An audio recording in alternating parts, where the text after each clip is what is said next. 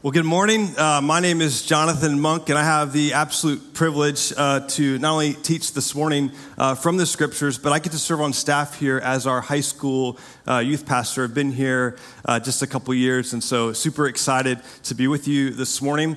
As we look forward to our summer, just want to acknowledge Jesse Taylor, one of our interns for this summer. He was just singing right up here, so super excited to have him and Ann Lewis, and they just started, and so we are getting all geared up for the summer. So before we go any further and looking at the scriptures, do you want to recognize that as we head into this Memorial Day weekend, especially as we look at tomorrow, it's good to remember that this is not just a long weekend where we get to enjoy time with friends or family or a cookout, but this is a time to remember those that are grieving.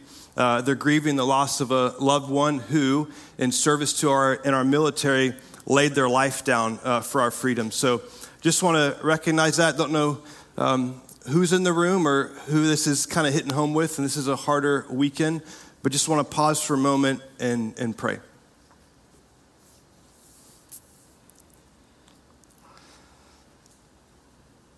Father, we praise you that what we know to be true in your word, that you are the God of all comfort. And so as we turn to you, remembering those who are grieving this weekend, not just this weekend, but a grieving that may never go away, as they grieve the loss of a family member who laid down their life for our country. I want to ask that you would comfort them in this moment, whether they're watching online or here in this room. Ask that you would use us as a body to bring people to mind of how we might comfort them, that they would experience the presence of Christ in and through us, that our words would encourage them, that they would experience the peace that surpasses all understanding. Sorrow, in the midst of sorrow, they would experience joy that can only be found in you. So we give this to you, and we do praise you for who you are, that you are the God of all comfort. Pray this in your name, amen. Well, my time here at CFC began 10 or 11 years ago. I was an intern, some of you may know this, for the great Bill Winton. He's a legend around here. Interned for him for 2 summers. But before that, again, 10 or 11 years ago, I started watching CFC services online from my dorm room in South Carolina. So I would watch Doug's messages. He was, I think, preaching through 2 Corinthians at that time, and I would watch his messages, and then I would try to mimic him. And then I would go to Ben Lippen, the private school, and I would teach to 3rd graders, and I would try to teach just like Doug. So for me, that's how it all got started, just sitting there watching Doug in a dorm room. Never thought that I would be here, but that's kind of where my journey began, just watching sermons online. And I share that because in the last year, especially with COVID, maybe that's your experience in that you started watching our services online, and then finally you came in person. You're like, oh, this is what it's like to be in person. So don't quite know who you are, but do want to say we're glad that you're here enjoying in person. And if you are watching online, we're glad you're watching online. So let's now turn as we look into the series where Doug started last week. It's called Made Alive, from Ephesians chapter 2. The title of this message is Alive by Grace. And what I want to do, so if you have your Bible, you can grab it, turn to the New Testament to Ephesians chapter 2. Doug started this series last week, looking at the first 3 verses. And as you see up here on the screen, we'll be looking at 4, 5, 6, and 7. And then Doug will pick it up with the verses 8, 9, and 10 the following week. So as we look at these few verses, kind of want to set it up with a question. And the question is this. As I read these verses, and as you see them on the screen, let's count how many commands we see in these few verses. Here we go. So starting verse 4, but God, being rich in mercy, because of his great love with which he loved us, verse 5, even when we were dead in our transgressions, made us alive together with Christ. By grace you have been saved. And he raised us up with him, and he seated us with him in the heavenly places in Christ Jesus, so that in the ages to come, he might show the surpassing riches of his grace in kindness toward us in Christ Jesus. All right, so if we were like in a classroom, maybe get a few of you to talk back with me here. How many commands did you see in those few verses? Yeah, that's right. I see. None. Zero. There's no commands in these few verses. And that's the whole point, that there's nothing really being asked of us to do in this passage. And if there's no commands, we then have to go, well, then what are these verses about? And if you look back down in your Bible, second word, verse 4, it says God. So it's not what we have done, but what God has done. And there's a big shift in this passage from what Doug taught on last week to where now we're going in verses 4, 5, 6, and 7. So quick recap. Remember, Doug taught verses 1, 2, and 3 from last Sunday. And you were dead in your trespasses and sins, in which you formerly walked according to the course of this world, according to the prince of the power of the air, of the spirit that is now working in the sons of disobedience. Among them we too all formerly lived in the lusts of our flesh, indulging the desires of the flesh and of the mind, and we were by nature children of wrath, even as the rest. So you see there's a dramatic change happening between Ephesians 2, 1 through 3, and then 4, 5, 6, and 7. And the word but makes that dramatic change evident. Anytime you see the word but in the Bible, there's a contrast going on. Like I think about in the book of Genesis and the story of Joseph, which Doug taught in the last year, where it says, Joseph says, talking about his brothers, you meant it for evil, but God meant it for good. So you see the word but here, it's like, man, there's something very different from the first three verses to where we are this morning. And when Doug told me several months ago that he would be teaching through the letter of Ephesians, I got excited because this has always been one of my favorite books. And then when Doug told me that Ryan Toller and I would also be able to teach through parts of Ephesians, I got excited. I was like, man, I'm going to get a chance to teach Ephesians. And then about a month or so ago, when he told me that I was going to get a chance to teach Ephesians chapter 2, the excitement got even more. I was like, Ephesians chapter 2? I mean, any Bible teacher would love to teach this passage. I mean, maybe not these verses, but verses 4, 5, 6, and 7. Because this is classic to our Christianity. These verses are telling us this is what God has done for us. And so last week, I think Doug had the hard part. Last week was the bad news. This week, I get the good news. I get the easy part. And I get to teach on the good news. And this good news is so good that it will make you sing. And so as you sit there this morning, we just look at these few verses slowly. Just sit there and receive that this morning, there's nothing being asked of you to do, only to praise him. Because that's just the natural response when we look at what Christ has done for us in these few passages. Now, if maybe you're in this room or you're watching online and you're not yet a Christian, I think about, there's a few verses in 1 Peter that talks about how we don't come alive apart from the living word of God. And all of us in this room who've come to faith in Christ have done so through this word that is alive, it's living and active.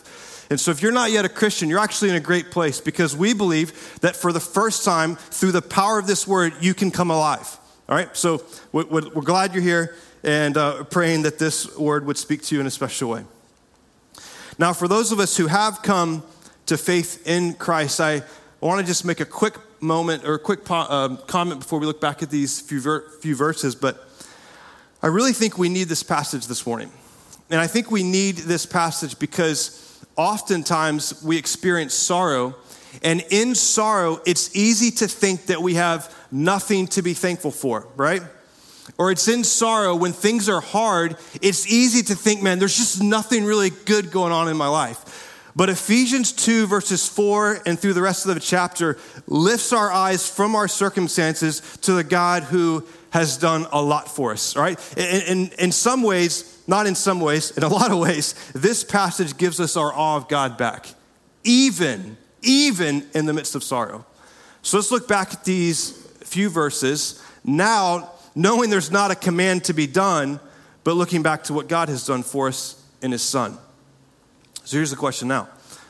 As we look at Ephesians, these few verses, what has God done? I see four things. So with the person next to you, maybe you can You can count them out loud. Here we go. But God, being rich in mercy because of his great love with which he loved us.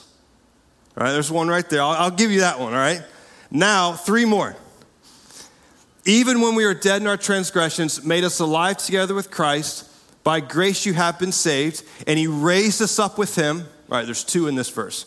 Raised us up with him and seated us with him in the heavenly places in Christ Jesus. So how many did you see? Well, there's 4. What are the 4? Loved. What's that? Raised, and then before, loved, alive, raised, and then seated. So here we are. What God has done for us, 4 things in this passage. He's loved us, he's made us alive, he's raised us up, and he has seated us with Christ. And so now, look at each of these, kind of unpack them one at a time. First, let's go through briefly here. He says that he has loved us. Well, he's loved us when? Well, we just read it again for the 3rd time. He loved us even when we were dead in our transgressions. So loved us even when we were dead in our sin. And then next Paul says, he's loved us, but then he's made us alive. In other words, when he says he's made us alive, he has given us new life. Paul doesn't say, I've improved your life. He doesn't say, I'm making you alive as if it's a process, but he is saying, I've made you alive. I think Paul has in mind here a specific point in time where a person who was dead in their sin came alive by his grace. And you may not know exactly when that happened, but if it's happened for you, you know that it's happened because Doug mentioned this last week in 2 Corinthians 5, verse 17, that if you are, the old has come and the new things has come, right? So change happens. When you believe, you become a new person, a different person. And it's hard sometimes to point exactly when that happened, but if it's happened, man, we know that it's happened.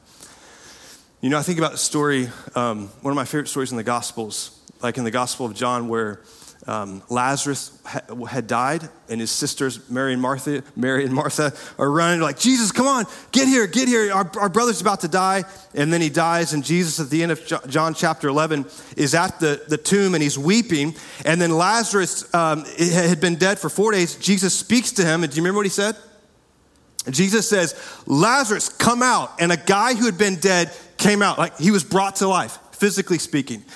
And then we read just a few verses after that in John 12, they're sitting around and they're having supper.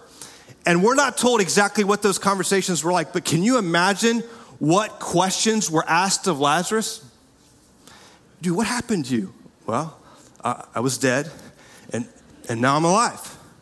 Seriously? Come on, man, what happened? Well, I was dead and Jesus spoke to me and there was power in the words in which he spoke. And when he called my name, I came out of that grave. He rescued me. He brought me from death to life. Now, obviously, physically speaking there, but when we as believers who've been made alive, when we read that passage, we recognize the spiritual reality that we were dead in our sin and he has made us alive. I know someone told me one time that one of the most miraculous things that we'll see is God's transforming power to change a human's heart. That there's power in the gospel, as we see to be in Romans 1:16, that we were dead in our sin, we heard the gospel, and we came alive. I was sitting there in the second service about right here last weekend, and as Matt led us in these songs, I wrote these lyrics down. You called my name, and I ran out of that grave. All praise will rise to Christ our King. Why? Because the resurrected King has resurrected me. And we recognize this truth right here. 2 Corinthians 4:6, like the verse before this, it says that the God of this world, referring to Satan, had blinded the minds of the unbelievers to keep them from seeing the light of the gospel of the glory of Christ, who's the image of God. And then Paul picks up here and says this, for God who said light shine out of darkness is the one who has shone in our hearts to give the light of the knowledge of the glory of God in the face of Christ. So at one point, I was blinded, you were blinded, and yet God, through the power of the gospel, hit my dead heart and he brought me alive. Saw my need for a savior, I repented, believed, and put my trust in him. It's a powerful thing that happens here. And I was reading this passage. It's easy just to go, I was dead in my sin, and then I'm alive. Like it's a small thing. No, that's not a small thing. It's a big thing that has happened. And when you think about how it's happened in your own life, like it's a major encouragement. But over the years, as you see it happening in the lives of other people, does that not encourage you? And as Alice and I have been here just in Jacksonville the last couple of years, it's been encouraging to see how people dead in their sin came alive. And if I were to ask you, what's your go-to story? Like when you think about the people who were dead in their sin and they came alive by his grace, what's your go-to story? Like whose name comes to mind? If I were to be like, man, hey, what story do you always talk about? What story would that be? For Alice and I, it would be Anastasia. That's her name. She was in the Navy here in Jacksonville. She is somewhere else now.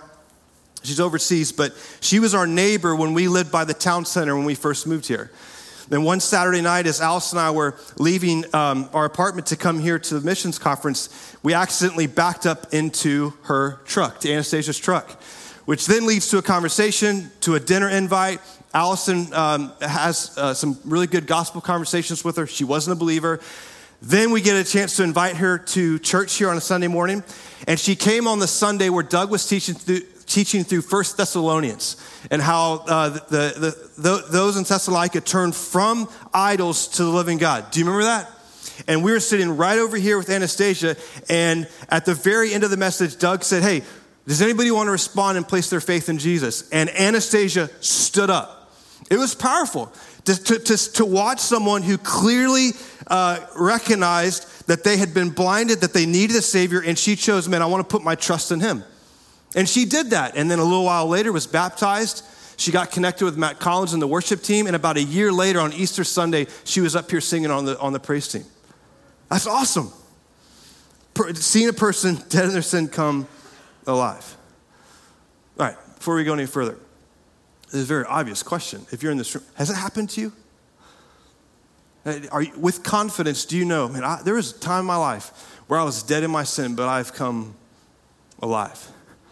If it hasn't, I would hope that this passage would draw you and see your great need for a Savior who loves you, who died for you. If you're not a Christian, there is not a better passage to be checking out a Sunday service on. For those of us who have been made alive, man, there is a great response of gratitude. Paul goes on to say that we've been made alive, but we've also been raised. And when we read this, we have to go, raised. Okay, future reality, present reality, has happened, will happen.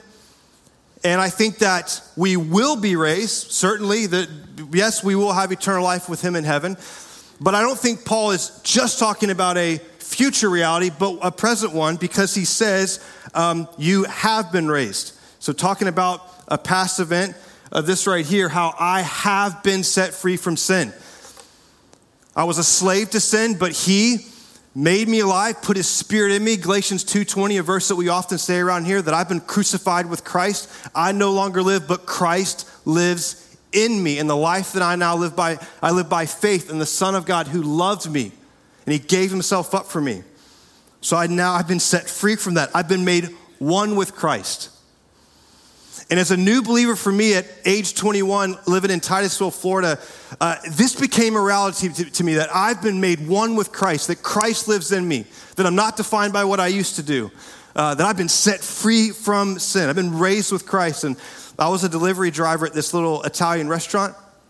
And it was a good job, but there were some challenges because I worked with mostly unbelievers, and the things that they would talk about doing after work or what they did the night before would often kind of tempt me to what I used to do. And I followed the advice of a mentor who basically just said, Jonathan, you're a delivery driver. You got 20 or 30 minutes constantly throughout the night where you're driving around town in your little Honda Civic. Use that time to sing songs to the Lord. And I wasn't much of a singer. I don't sing well now, but over the years, that was the beginning point for me. I'm just learning to love to sing to the Lord. To sing when temptation comes my way, when I cannot stand, I'll fall on you. Jesus, you're my hope and stay. Lord, I need you. And those moments of a new believer working at that restaurant became moments for me in private, driving around in my car, for me to declare to the Lord, Lord, that's not who I am anymore. That when temptation comes my way, you're my hope and stay. So I've been raised with Christ. He goes on to say, and I've been seated with him in the heavenly places in Christ Jesus. Let me read it a second time. Seated us with him in the heavenly places in Christ Jesus.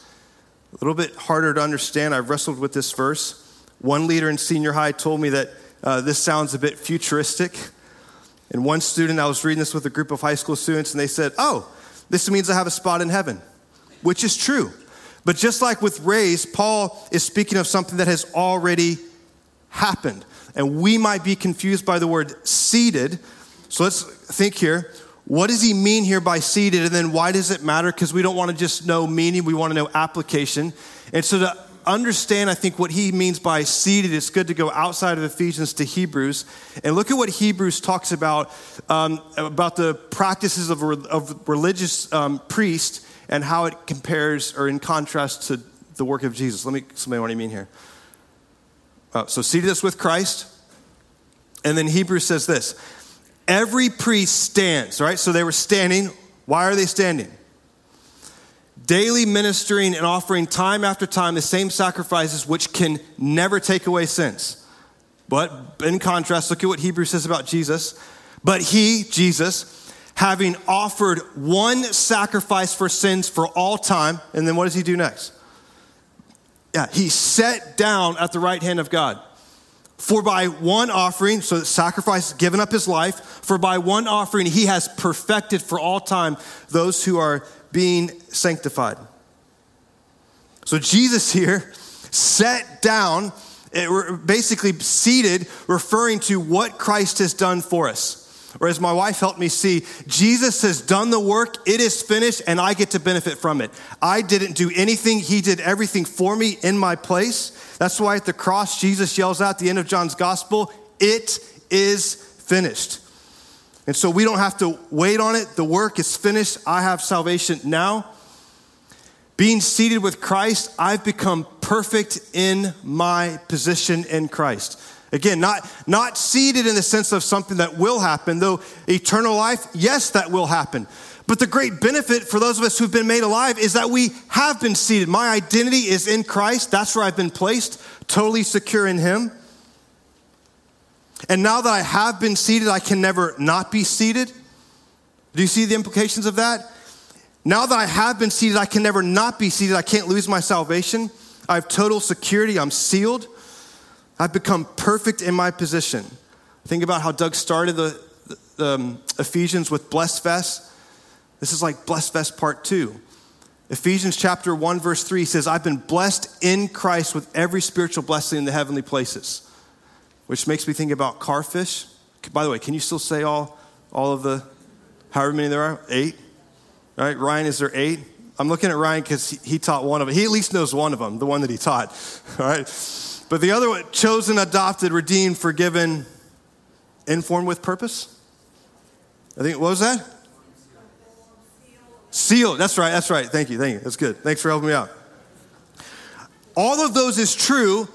Now I've been secure in Christ. So a few reasons now of why does this matter that I've been made perfect in my position. Well, I want to apply this to maybe 2 different types of people, to the one who might feel insecure and then the one who might feel defeated in their sin. So first, to the one who feels insecure, I think that this passage, when you feel insecure, this truth of being perfect in position reminds you that your identity is in Christ and not in anything or anyone else. I mean, this is why I love the book of Ephesians. This is why I came to love it as a new believer. I grew up in the church. My dad was a pastor at one of the churches that we attended, but I didn't really pay attention at all during to church services. I would sneak the sports page into the back and I would read the sports page while the guy was giving the sermon. I never really paid attention. So at 21, when I became a believer, I didn't really know the Bible really well. But what someone quickly showed me was that as a new believer, I was very insecure. And so someone told me, you're insecure, you need the book of Ephesians. And I could understand, even though I didn't really know anything about the storyline of the Bible, I could understand the layout of Ephesians. And they said to me, the first 3 chapters are telling you who you are in Christ, and the last 3 chapters, 4, 5, and 6, are how to live it out. But before you go live it out, Jonathan, you need to know who you are in Christ because you're insecure. And I just dove into those 3 chapters, read them over and over again, thought about them, tried to sing about them, and just began to go, man, I want to be secure in Christ. And this book, especially the first 3 chapters, helped me through a lot of insecure times, especially during my last year at Bible college when Alice and I had been dating for about a year and a half. Man, I thought I was on the top of the world. I was going to graduate from this great Bible college and go change the world. Then I was going to get married. All my other friends were getting married. And then when I least expected it, Alice and I broke up. It was devastating. I remember one of my friends said to me, man, you're a sad puppy. I cried for days. And then, I didn't know what to do. And so I went to the smartest guy on campus, the president of the school. And I went to his office and I told him what happened. And he said to me, well, this is going to be really good for you. And that wasn't helpful, right? But then he goes on to tell me, he says, Jonathan, the Lord is going to use this time for you to grow in your unconditional love, for you to grow in his unconditional love for you and his unwavering acceptance of you. And then he drilled into my head this formula. He would say, Jonathan, why do you feel insecure? Because you're believing a lie. Why are you believing a lie? Right, because you feel rejected. And he would constantly remind me, man, you need to go back to the truth of who you are. So eventually Alice and I did get back together, and this letter built so much confidence in me. Let me be more clear. Confidence in the Lord. I don't have to second guess myself. And so several months later, after we had been broken up, it built enough confidence where I was able to go to Allison. We were in South Carolina. I said, hey, Allison, man, I want to pursue you again. I think we're supposed to be together. Why don't you go down to Jacksonville with me and do Power Up Clubs? At the last minute, man, she came down with me. Spur of the moment, we served as adult leaders at Power Up Clubs, and then we got married after that, a few months after that. And it was just, hey, I'm not going to be insecure and be afraid to ask her out a second time, even though we had broken up. So, huge book for me, especially as you think about insecurities.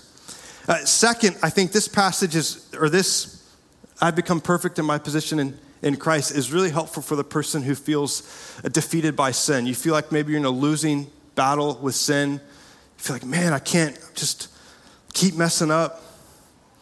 And so you hear, I've become perfect in my position, and you're like, but I looked at something earlier, I got angry at someone earlier, I snapped, I keep doing what I don't want to do. Well, you've become perfect in your position, but not yet in practice. This is progressive sanctification. God is at work in you. He is at work, though you may not always feel it and see it. And oftentimes in our struggle with sin, it's easy to focus on our sin as opposed to the Savior who died for our sin. And when you struggle with sin and you fall, those moments should produce in you not a worldly sorrow where you just feel bad, but a godly sorrow that leads you to repentance, that takes the focus away from yourself and makes you look to the cross. When Satan tempts me to despair and he tells me of the guilt within, upward I look and I see him there who made an end to all my sin. So this is a great reminder for if you are struggling with sin, that those moments of failure that leads to repentance should actually become moments that stir in your heart a praise to the Lord. Lord, thank you for your mercy. Thank you for your grace that you have shown me. Where you're reminded that you're not defined by your struggle with sin, but you're defined by the finished work of Christ on your behalf. So we want to become, I think Nicholas Ellen said this in our marriage conference just a while back ago, that we want to become in practice what we've already been made in position. In other words, I want to live consistently with who I have already become. And when thoughts enter my mind that don't line up with who he's made me to be or who he's called me to be, I take them captive and I replace them with truth. So, that's what Christ has done. Loved me, made me alive, raised me up, seated me with him in Christ. Then I think we have to ask the question, well, why did he do this? Look at verse 7. So that, all right, so why is he doing that? So in the ages to come, he might show the surpassing riches of his grace in kindness toward us in Christ Jesus. So why has he done this? Well, we see here both an attribute or a character of who God is. It's because of his grace. From his grace flows love. So now I want to focus on three of the characteristics or attributes of God: his love, his mercy, and his grace. So why has he done what he's done with us? It's because of who he is. And that his love is great, which you mentioned back earlier in the passage. His love is great towards us. Jerry Packer says that God's love is an exercise of his goodness towards individual sinners, whereby having identified himself with their welfare, he has given his son to be their savior and now brings them to know and enjoy, don't miss this, and enjoy him in a covenant relation. God loves us not generally, personally so that he can draw us into a relationship with him, a relationship where we would enjoy him, where we would be satisfied him, where we would say with the psalmist in Psalm 84, better is one day in your courts than 1,000 days elsewhere.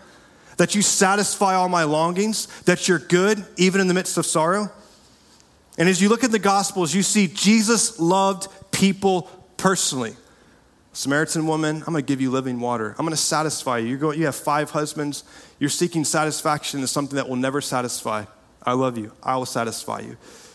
You see, throughout the gospel, Jesus loves people all the way to the cross, Romans 5:8. But God demonstrates his own love towards us in that while we were yet sinners, Christ died for us. And as I paused in my own journaling time at home and thought about his love is great and the implications of that in my current situation and just different things that I've been thinking through, I wrote this down in my journal. That was good for me to write down, that he who loved me then loves me now.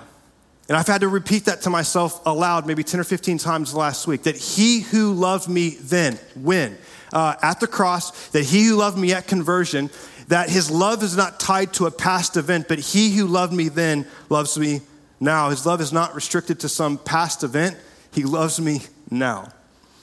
And as Paul thinks about God's love, he brings up a good question in Romans 8. Check this out. He says, who will separate us from the love of Christ? And look at just take note of the different things he mentions. Will tribulation or distress or persecution or famine or nakedness or danger or sword?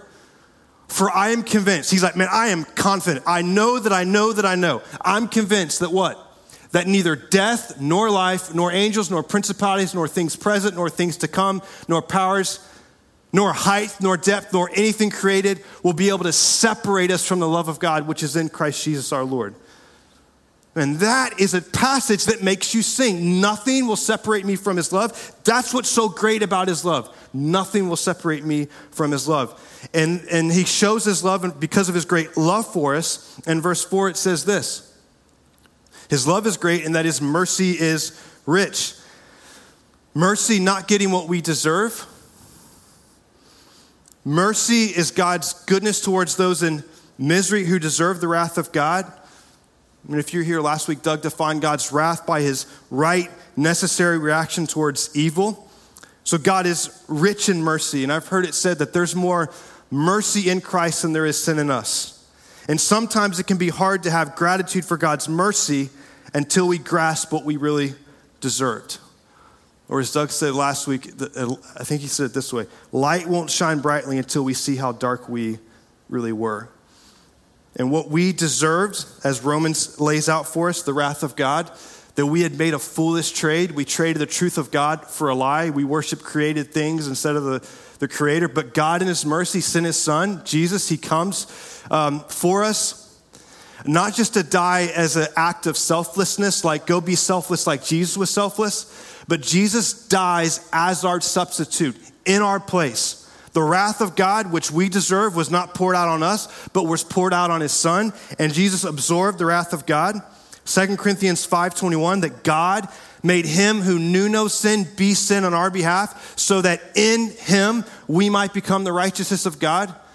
That makes me think about one of my favorite songs that I love singing with our daughter Lydia. Man of Sorrows. And it goes on to say, in my place, condemned he stood, sealed my pardon with his blood. Hallelujah, what a Savior.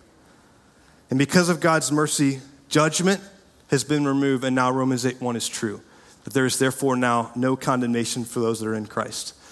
And not only is God rich in mercy, but he talks about his grace. He says, by grace you have been saved. His grace is surpassingly rich, as we see in verse 7. God's grace is mentioned twice in this passage. His grace saves us. But then verse 7, I think, is speaking about a grace that we will be singing about all through eternity. He will show his grace in the coming ages. Grace is God's undeserved favor. In contrast to mercy, it's when we get what we didn't deserve, we get salvation. And when I think about teaching, before I came here as the youth pastor, I taught the Bible in a public school in North Carolina. And I would assign our students papers to write, like on different passages. And oftentimes students would ask for extra time. Like, hey man, I'm not finished, I need extra time. And no student asked for extra time exactly like this. But if someone said to me, hey, Mr. Monk, can I get some grace? What I would say to them was, what you're asking for is not grace. Because grace would not just be extra time. Grace would be if I wrote the paper for you and gave you an A. And I would do it all. When it comes to salvation, Jesus paid it all. I did nothing. I receive it by his grace. I become alive by his grace. And when you think about songs that speak about God's grace, I mean, there's a lot that come to mind, but doesn't Amazing Grace come to mind?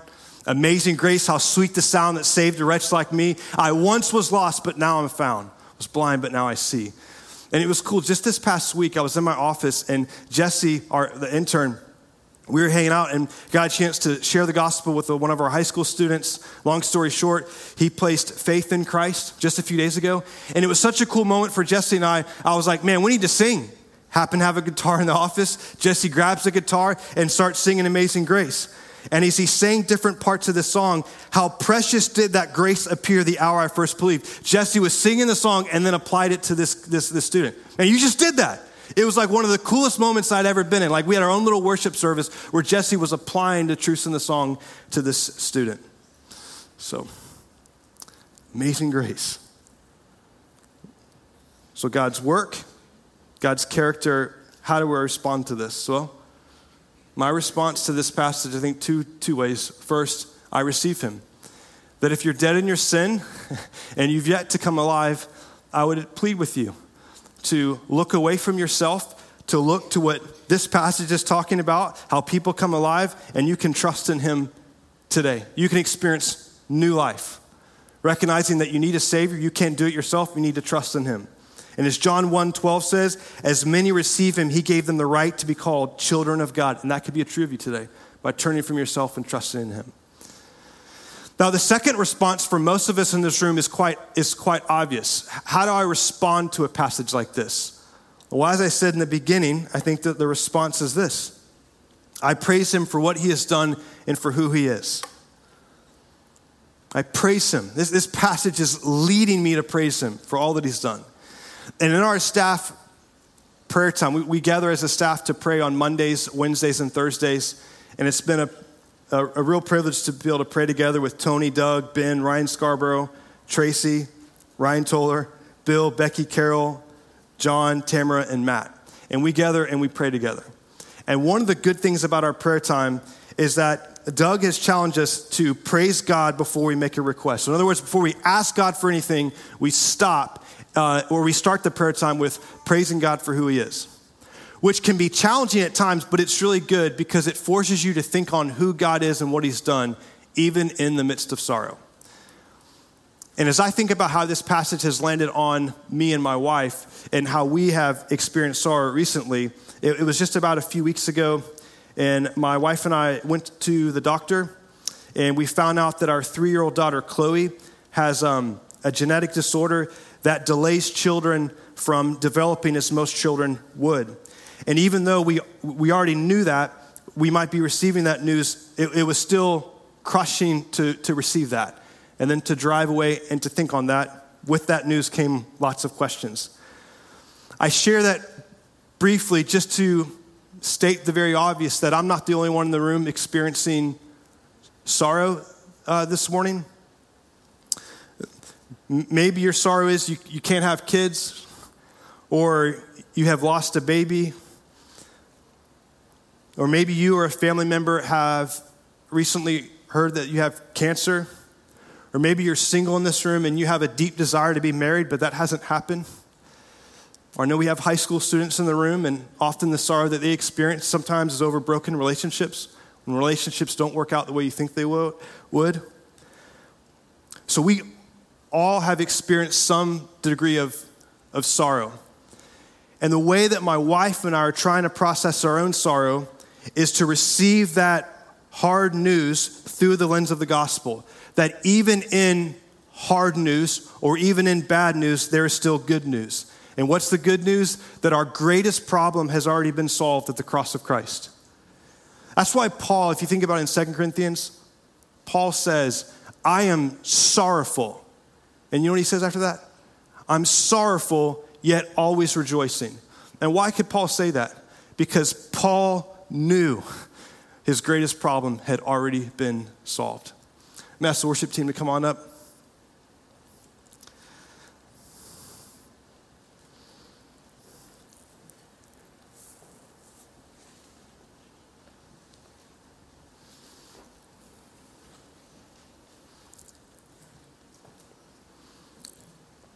So as you think about the own sorrow in your life, I think it's good to go back, okay, what is the good news that I've received today? Because there is good news still.